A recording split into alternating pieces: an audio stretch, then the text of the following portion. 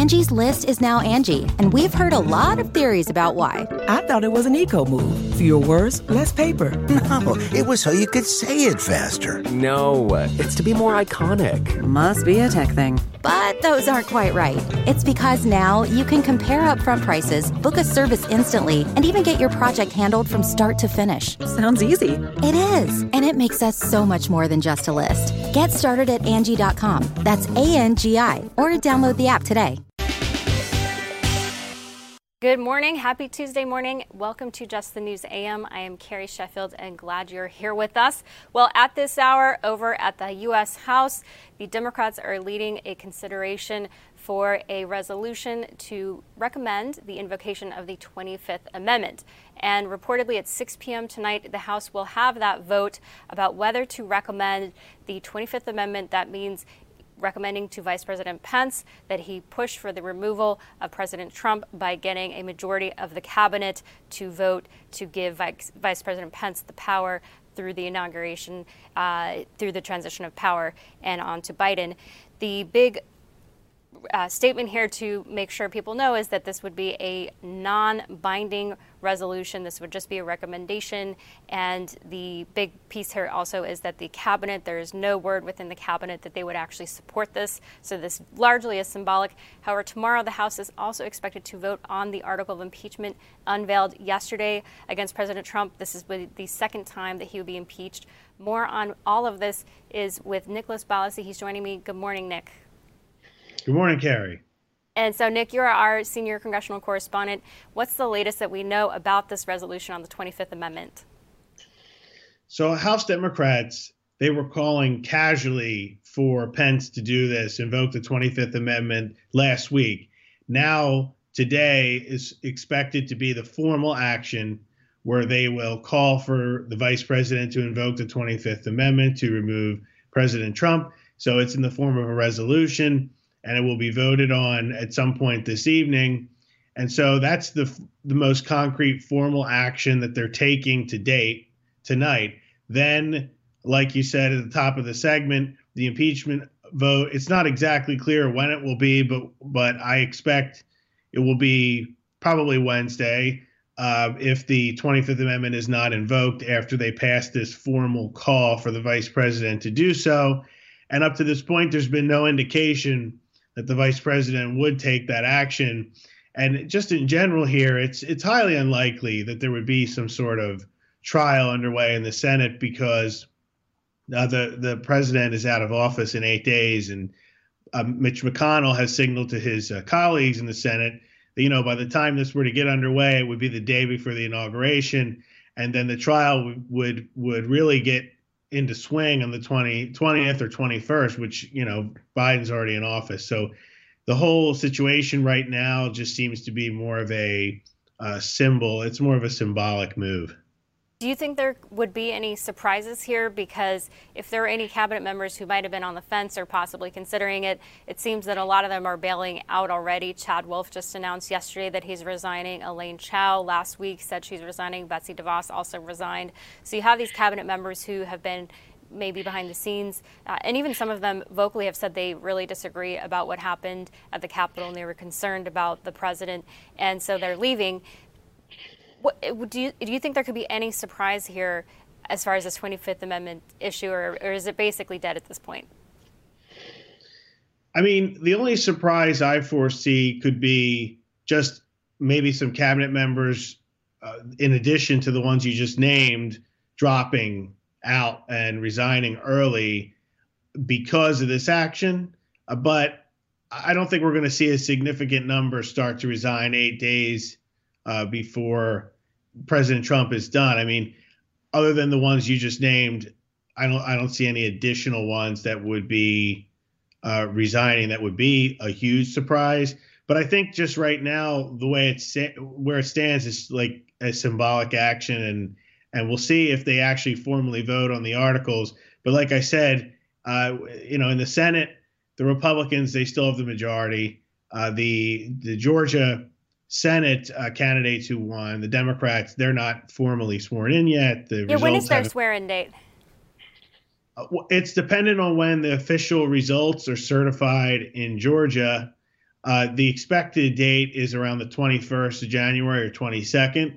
So that's when the majority leader title would switch over to Schumer. Sure. And Okay. So probably after inauguration. So on this impeachment question, our colleague Alex Nitzberg had an article looking at the fact that Joe Manchin, who is going to be, it's looking a pivotal vote in the Senate because he is a more moderate leaning Democrat. He says that the Senate does not have the votes to convict Trump if he is impeached. You would need 67 votes for a conviction in order to convict if the House does indeed impeach. And the thinking is that the president, by the people who are bringing this charge, they say they don't want him to ever hold office. Is that really why they're doing this? Do they want to try to get him banned from running again? There's an element of that for sure. I think that's a part of it.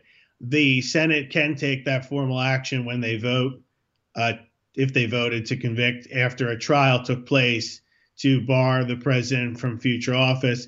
I think that could be part of what's driving the impeachment effort, at least in the House right now.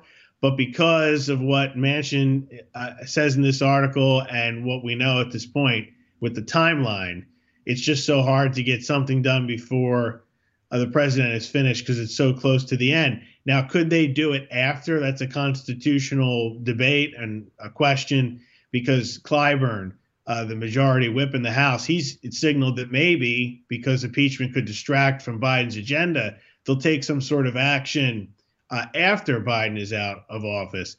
But after Trump is out of office.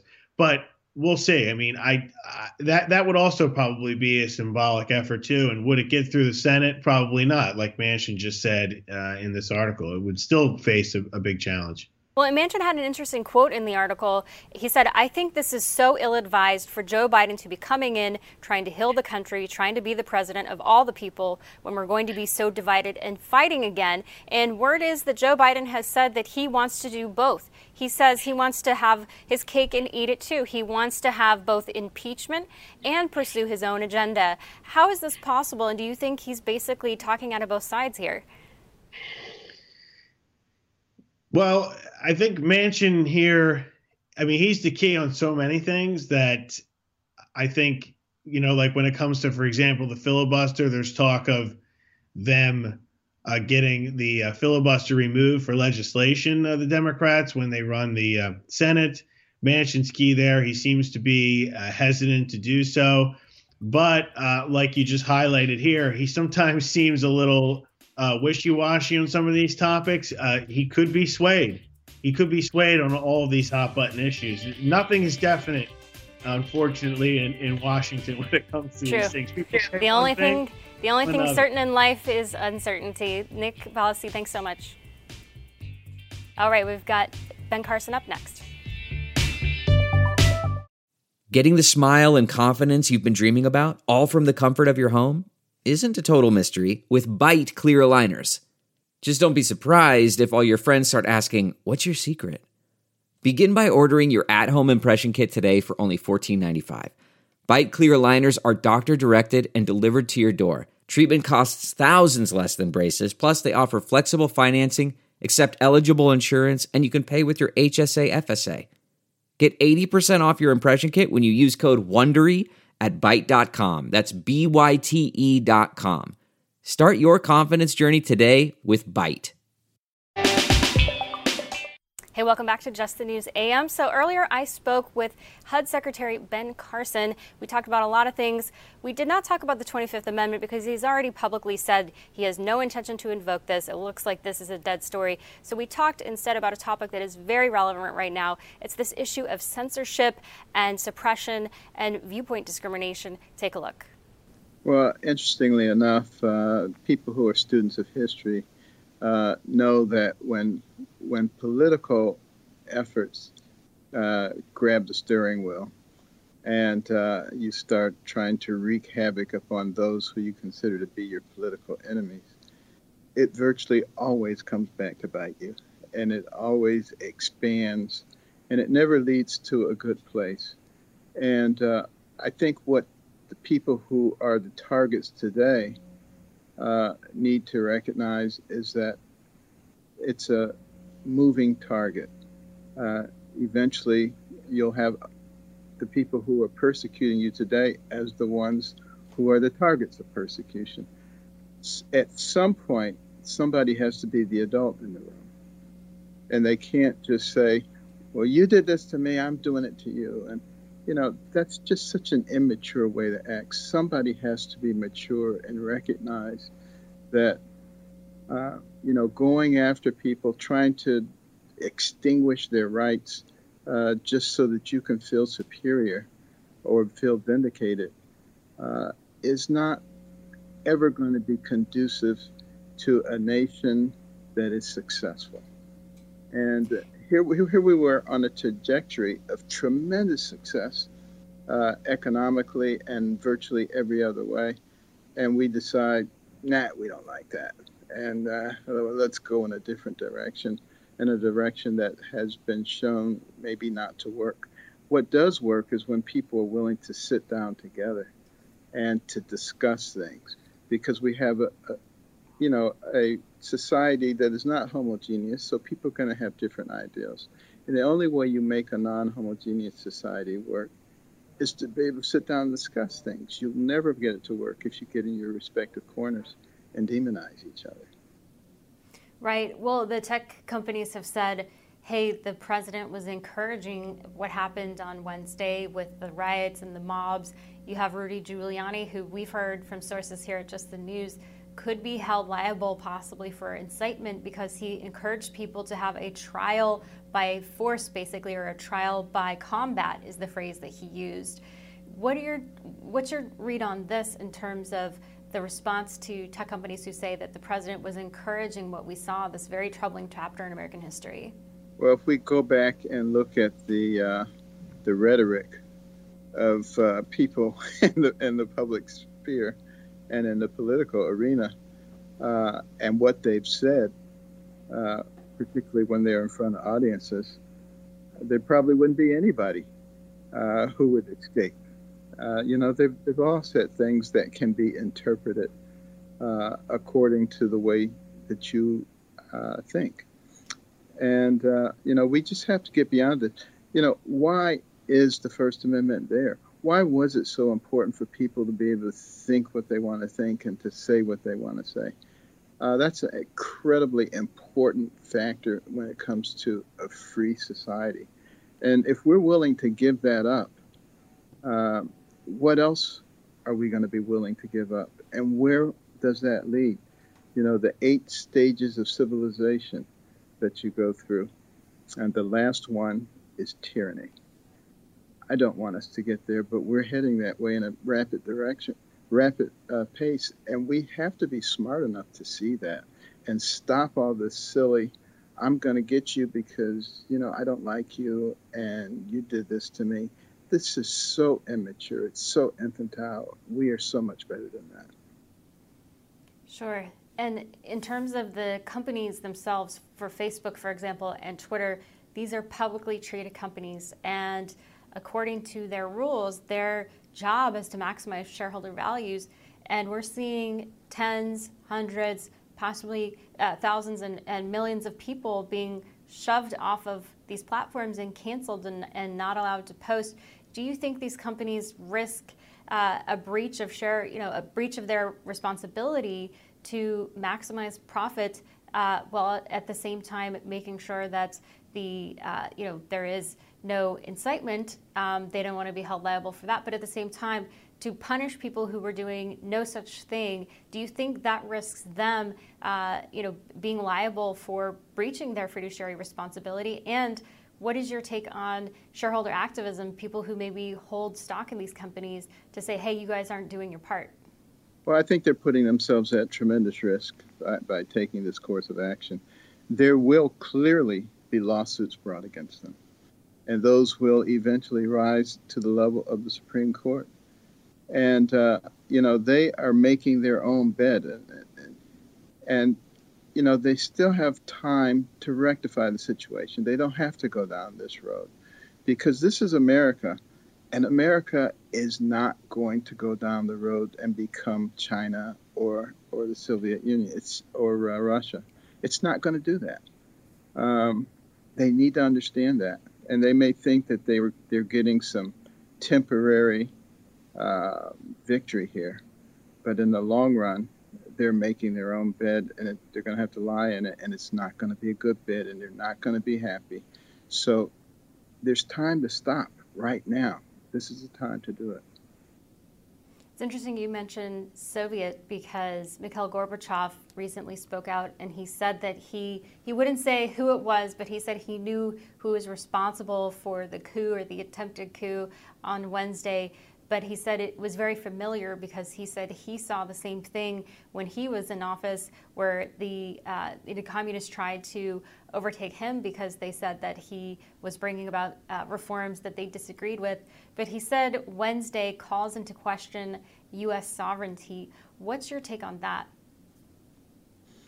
Well, there is no question that something is going on here.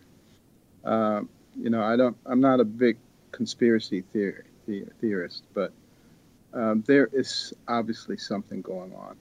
And we see it every time that there's a major gathering, be it in Seattle, be it in Portland, be it in Washington, D.C. You see people attempting to destroy law and order and create major problems and create dissatisfaction amongst the populace and dissatisfaction with the leadership.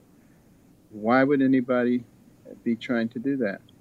Basically, if they wanted to fundamentally change the society, you have to first create major dissatisfaction with the way the society exists currently. And we as Americans are going to have to decide, do we like our system? Do we like our Constitution? Do we like the freedoms that we have? Or do we want another type of system where somebody else makes decisions and controls what's going on? Freedom is not free. You have to fight for it every single day. And the minute you decide that you're just going to be complacent and whatever will be, your freedom's going to be gone. And we have more later in the show from Secretary Carson. In the meantime, we have more about social media censorship with an expert, Adam Weiss. Stay tuned. We'll be right back. Delve into the shadows of the mind with Sleeping Dogs, a gripping murder mystery starring Academy Award winner Russell Crowe. Now available on digital. Crowe portrays an ex-homicide detective unraveling a brutal murder he can't recall.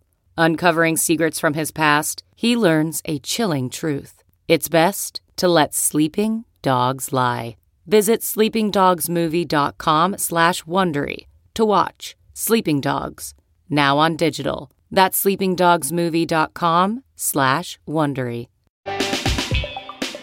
Morning and welcome back to Just the News AM. I am Carrie Sheffield and glad you're here with us. Well, we're talking more about this question of censorship, and joining me is Adam Weiss. He's the CEO of AMW Public Relations. He represents some of the biggest names in the conservative movement, including the president's son, Donald Jr. He's represented Kimberly Guilfoyle as well. Lots of big names. Good morning, Adam.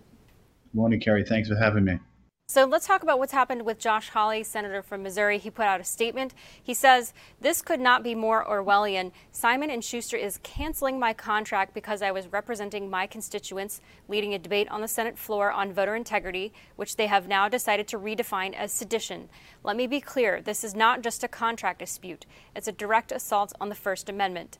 Only approved speech can now be published. This is the left looking to cancel everyone they don't approve of. I will fight this cancel culture with everything I have. We'll see you in court." Now, in response to this, the opinion editor over at the Washington Post writes an op-ed, and he says, Trump's and Hawley's free speech rights are perfectly intact, but the senator has half a point. He says that the Constitution says Congress can pass no law that abridges free speech. It imposes no obligation on a private company, such as a publishing house, to promote speech that it, as a private company, doesn't like. So while I have no idea whether Hawley has a contractual beef, i.e. we'll see you in court, he vowed, Simon & Schuster did not violate his constitutional rights. So he's making the distinction here between Congress or government suppressing freedom of speech versus a private company who's disagreeing and saying, we don't want to promote this speech, therefore we don't have to. Do you see the point here? Do you agree there's a point? I don't see there's any point. I mean, how did it say free speech when Hawley didn't even incite anything? He wasn't even at the rally. He was objecting to, let's debate a little bit on the Senate floor about the election. Let's look over some evidence. And all of a sudden, the woke mob ran over to one of the organs in our institution and our culture and society that's supposed to stand up for speech, supposed to stand up for First Amendment. A book publishing house. A book publishing house supposed to have right, left, middle, everything in between. That's what it's about. Reading, organs. Supposed to be one of the most important institutions to stand up for freedom, stand up for our rights, stand up for free speech, publishing houses. And just like every other organ and institution, they're folding. And not only they're folding with, we could say, oh, we're folding because this guy's too far right and he's too conservative. This is a United States senator, one of the most prominent Republican senators. And if he can't get a book deal, what direction are we going in America right now? If he has to get a book deal strapped from him in one of the most biggest publishing houses in New York City and around the country, right?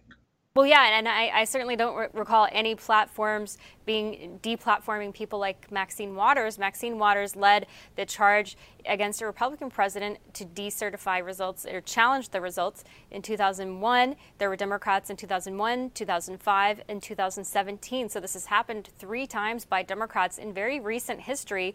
When a Republican won the White House, there were some Democrats who stepped up and said they were going to challenge it legally on the congressional floor. And you made the distinction here between the congressional floor and the mob outside. Very big difference here. We'll see in the court of public opinion. Do you think this will actually hurt Simon & Schuster, though, in the end? I think so.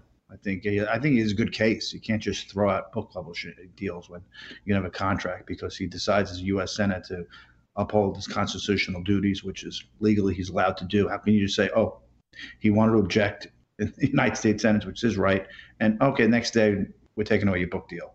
He has a great case, because they don't want to stand up to a woke millennial mob that's going after every institution. The senator has his rights.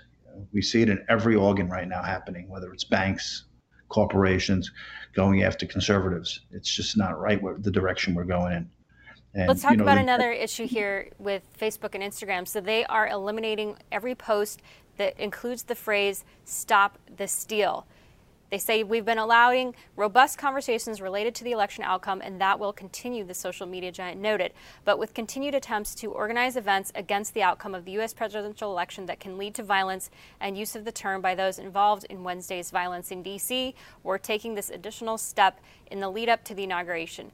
It may take some time to scale up our enforcement of this new step, but we have already removed a significant number of posts. So when they say they're trying to remove posts that lead to violence, do you agree that this is something that is worthwhile, first of all? But then secondly, why wasn't this applied in the case of BLM? Because you had people within the first week or so, couple weeks of the death of George Floyd, you had 11, 12 people who were killed. Most likely African Americans killed by other African Americans who were killed in riots. You had Black-owned businesses who were destroyed and burned to the ground by rioters. I don't recall Facebook and Instagram taking down any of the BLM posts at that time. So I guess my question for you is, do you think there's a place for reducing incitement to violence? And if so, should it be more evenly applied? Of course it should be evenly applied. Why did the riots happen so fast?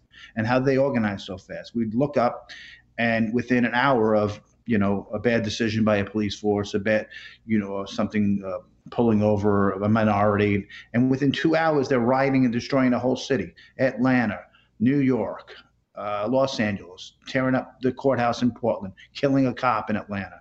So how does this happen fast? Social media. That's how. They all organize through Twitter, Facebook, Instagram. Let's meet at this place real quick. In the old days, you couldn't organize that fast, a mob to destroy cities, destroy towns.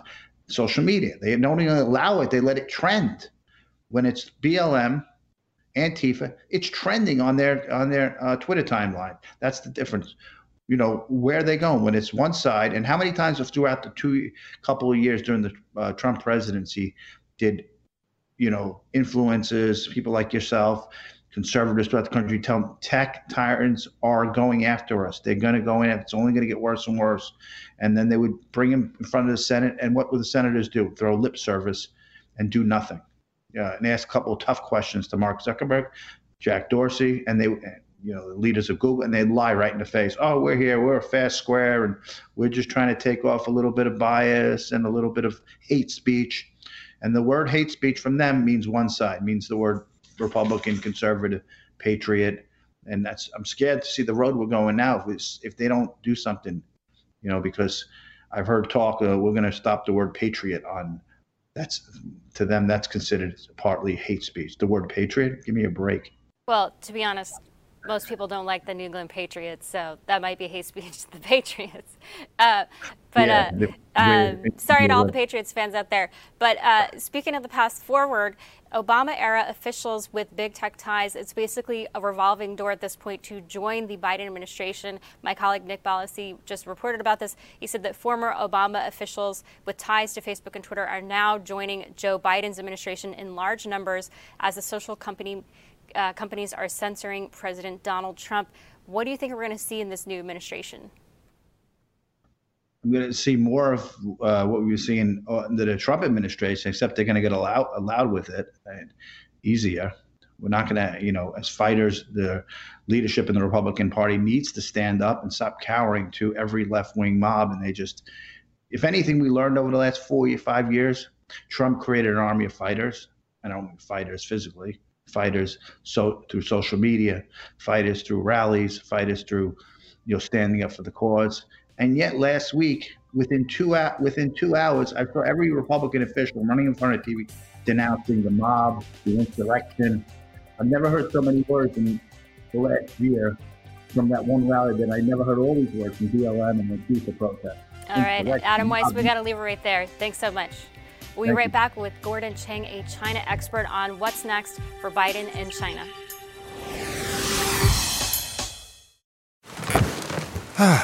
The comfort of your favorite seat is now your comfy car selling command center, thanks to Carvana. It doesn't get any better than this. Your favorite seat's the best spot in the house. Make it even better by entering your license plate or VIN and getting a real offer in minutes. There really is no place like home. And speaking of home, Carvana will pick up your car from yours after you finalize your offer. Visit Carvana.com or download the app and sell your car from your comfy place. Good morning and welcome back here to Just the News AM. I am Carrie Sheffield and glad you're with us. Joining me is Gordon Chang. He's a China expert. Good morning, Gordon. Good morning, Carrie. So let's talk about this analogy that the Chinese Communist Party is trying to make about what happened last week, the horrific assault of the U.S. Capitol on Wednesday last week. The U.S. government, according to China, is under assault in the same way that the Hong Kong protesters have been trying to assault the government of China. And you have an op-ed here that Olivia Enos over at the Daily Signal at Heritage Foundation, she says, no, Beijing, the Hong Kong protests were nothing like what happened on Capitol Hill. Through their propaganda efforts, the Chinese government is trying to simultaneously delegitimize the Hong Kong people's cause and assert its own system of government as superior to that of the U.S. But it's almost as if the Chinese government missed the second part of that fateful day. Rather than allowing for democracy to be derailed, both Democrats and Republicans returned to the same Capitol building that had been ransacked earlier that day to certify the election results and to restore order to our divided nation. Gordon, what is happening here, and how successful is this propaganda line of working its way on the Chinese people? Are they believing this analogy? I think the Chinese people do believe it because there's a monopoly of information and they're just getting it from Beijing. Really what Beijing is trying to do here, as Olivia Enos was pointing out, is to draw this false equivalence. And they've been at this for quite some time. So, for instance, there have been a number of tweets and statements attacking Speaker Pelosi because in the middle of 2019, she looked at a picture of the Hong Kong protest, a mass protest of people peacefully walking in the streets, and she said, a beautiful sight. And now they have thrown that phrase back at her, saying, look, she was referring to violent protests and that the United States is hypocritical because we support some violent protests and not others. Well, this is complete disinformation from Beijing. This is a long-term program to, first of all, as you say, delegitimize the Hong Kong protesters, but more importantly, to delegitimize American democracy. And they've been working very, very hard at this. Well, what is disappointing is that Nancy Pelosi did encourage or say that at least some Democrats and folks in the media did say that it was a beautiful sight sometimes when there was violence or at least they were excusing violence in the streets last year when it came to riots associated with Black Lives Matter. How is the Chinese government spinning that? Because we saw violent assaults, we saw property destruction, we saw firebombs. How is the Chinese government and the CCP exploiting that? Well, basically, they say that this is the failure of American democracy and that the United States is falling apart. And this is part of that broader narrative that they've had for quite some time, basically going along the lines that Chinese communism, totalitarianism, which is where it's moving towards, is superior, and that democracy in general, and American democracy in particular, is failing. So this is that broad theme that they have. And we've got to remember that this propaganda is important for Beijing because they are insecure for various reasons. Let's talk about Biden and China. So we just had an announcement of a deal that apparently is going to be signed. It won't take effect until next year, but it's between the European Union and China, and it's a massive investment deal. It's going to allow the markets to be much more intertwined. There's also another deal called the Regional Comprehensive Economic Partnership, which is a separate regional deal with many of America's closest allies that are in the Asia Pacific, but the U.S. is excluded. Now, both these deals have been signed and announced in the waning days of the Trump administration. It seems that China is thumbing its nose at Donald Trump just as he's leaving office, even though President Trump has stood up to China and has said that China is a threat here to the U.S. and to the world. Biden has said that they opposed what Europe was doing because they said, hold your horses, why are you signing this while we have a new administration about to come on board? So Biden seems to be trying to push back a little bit about this, but the Europeans don't seem to be listening, and they're going to go ahead and go forward with this. Why do you think the Europeans are doing this? I think the Europeans are doing this because, they have said all along that they wanted an investment deal. And Angela Merkel, the German chancellor, wanted it a lot. German business and multinationals in Europe want it. But really what's going on here is thumbing the nose at Biden, because Biden's whole campaign stratagem was to say, look, Donald Trump wrecks American alliances. I'm going to support them. And he was saying that he was going to get America's traditional friends on board to oppose China. Well, here you have Western Europe basically saying, no, we're siding with China against the United States. So this really is a real poke in the eye of the incoming president.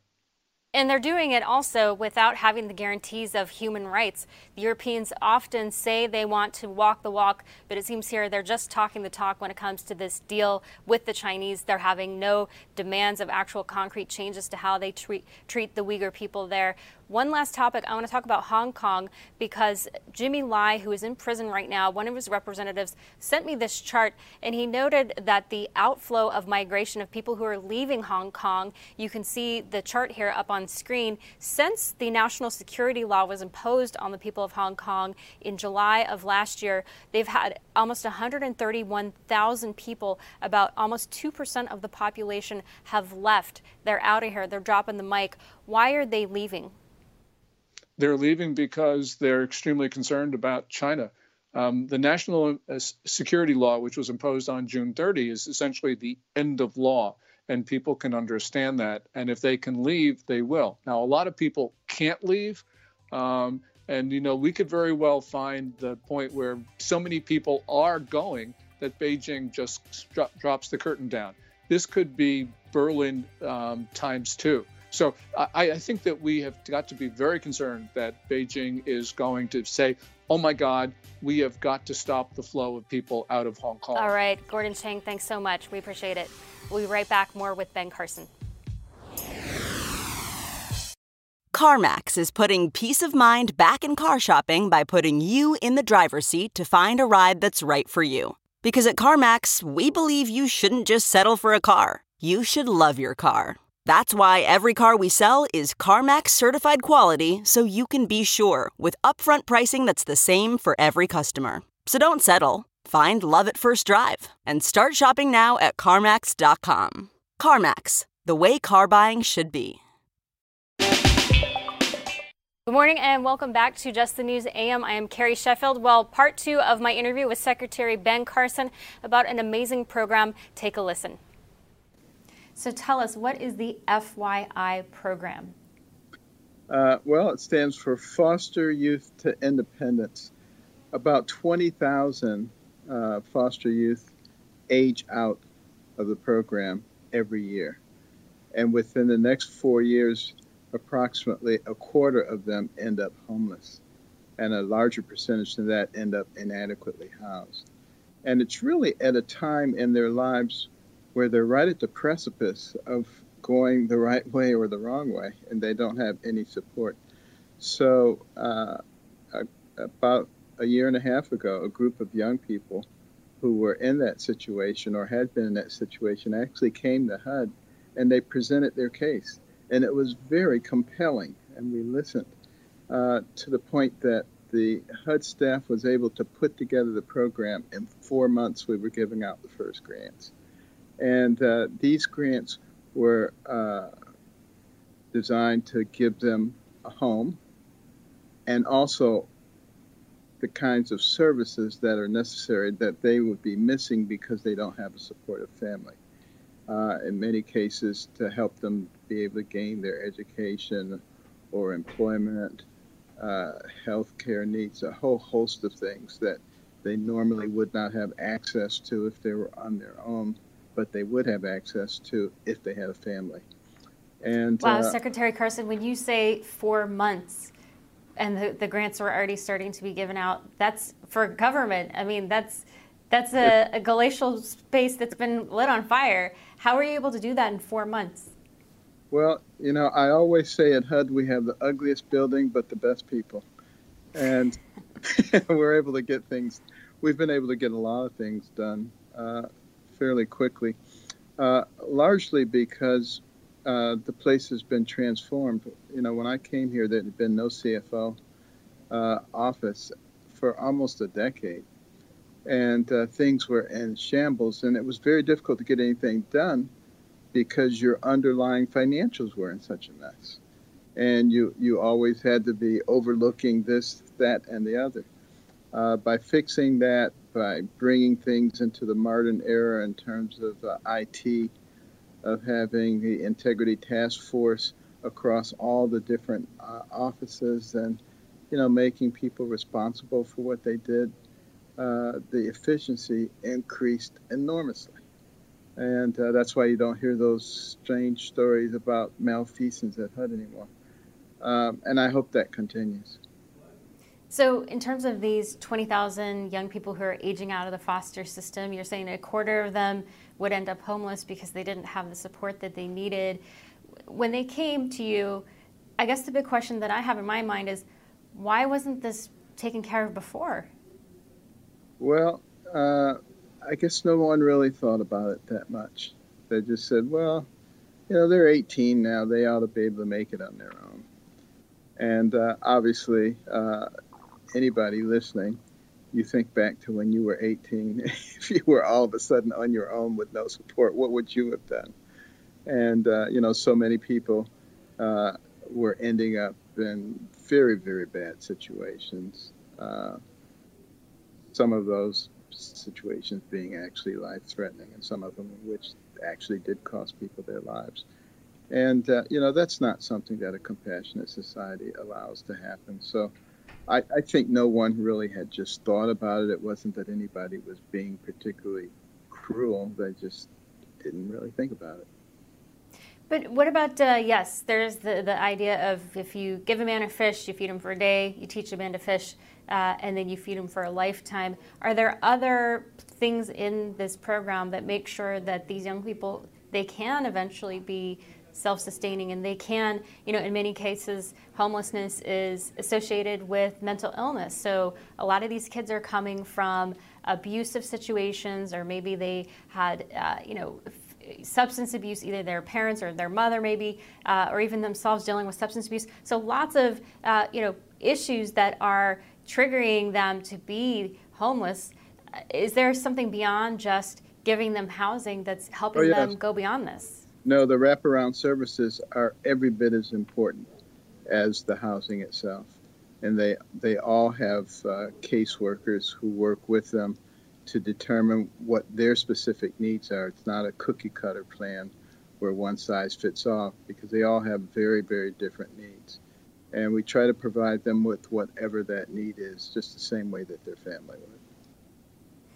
And so this program just started in 2019. Is there a timeout window where there's an off-ramp to say, okay, you're 18, you're still, so many other people, when they come from a stable home, their parents might keep them on the dole. I mean, the insurance plans will be forced to keep them on till they're 26, but at the same time, you do have taxpayer needs to consider as well. What's the off-ramp, and what does success look like for you?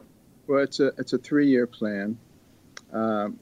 And if they're not ready to be fully independent at that time, it can be extended on an individual basis.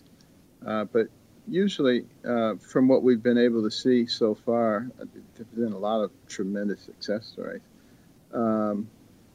That seems to be an adequate amount of time. And a lot of these young people are able to get into college or to get into advanced skills training programs and become independent much sooner than the 3 years, quite frankly.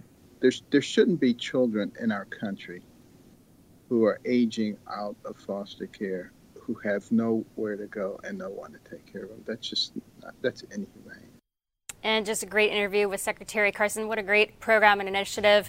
We'll be right back with more about how to support Brian Sicknick, the officer killed in the attacks on Capitol Hill. Stay with us. Okay, picture this. It's Friday afternoon when a thought hits you. I can spend another weekend doing the same old whatever, or I can hop into my all-new Hyundai Santa Fe and hit the road. With available H-Track all-wheel drive and 3-row seating, my whole family can head deep into the wild. Conquer the weekend in the all-new Hyundai Santa Fe. Visit HyundaiUSA.com or call 562-314-4603 for more details. Hyundai, there's joy in every journey. Hey there, good morning. Welcome back here to Just the News AM. I am Carrie Sheffield. Well, we want to let you know how you can support the officer and his family. He was tragically killed. He died the day following the attacks on Capitol Hill last week. Officer Brian Sicknick. There's a memorial fund that is up on GoFundMe. They had a goal of just $250,000, and they have blown past this. They're already up at $600,727 to support the family here. So the sad thing here, apparently there are people who are creating false GoFundMe pages and trying to make money and capitalize off of the death of this brave officer. It's really sad. Lindsay Taylor, she works with the family. She's an officer as well. She wants people to know this is the only official page. So if you are going to be donating, make sure you go to the official page here for GoFundMe for Officer Brian Sicknick. He was reportedly hit over the head with a fire extinguisher on Wednesday of last week, and he perished the following day on Thursday while he was defending his Capitol from rioters and people trying to have insurrection on Capitol Hill. Truly tragic, but we're happy to see that people are supporting his family and encourage you, if you have it in your heart, to support as well. That does it for here this morning on Just the News AM. Stay tuned. We have War Room coming up next.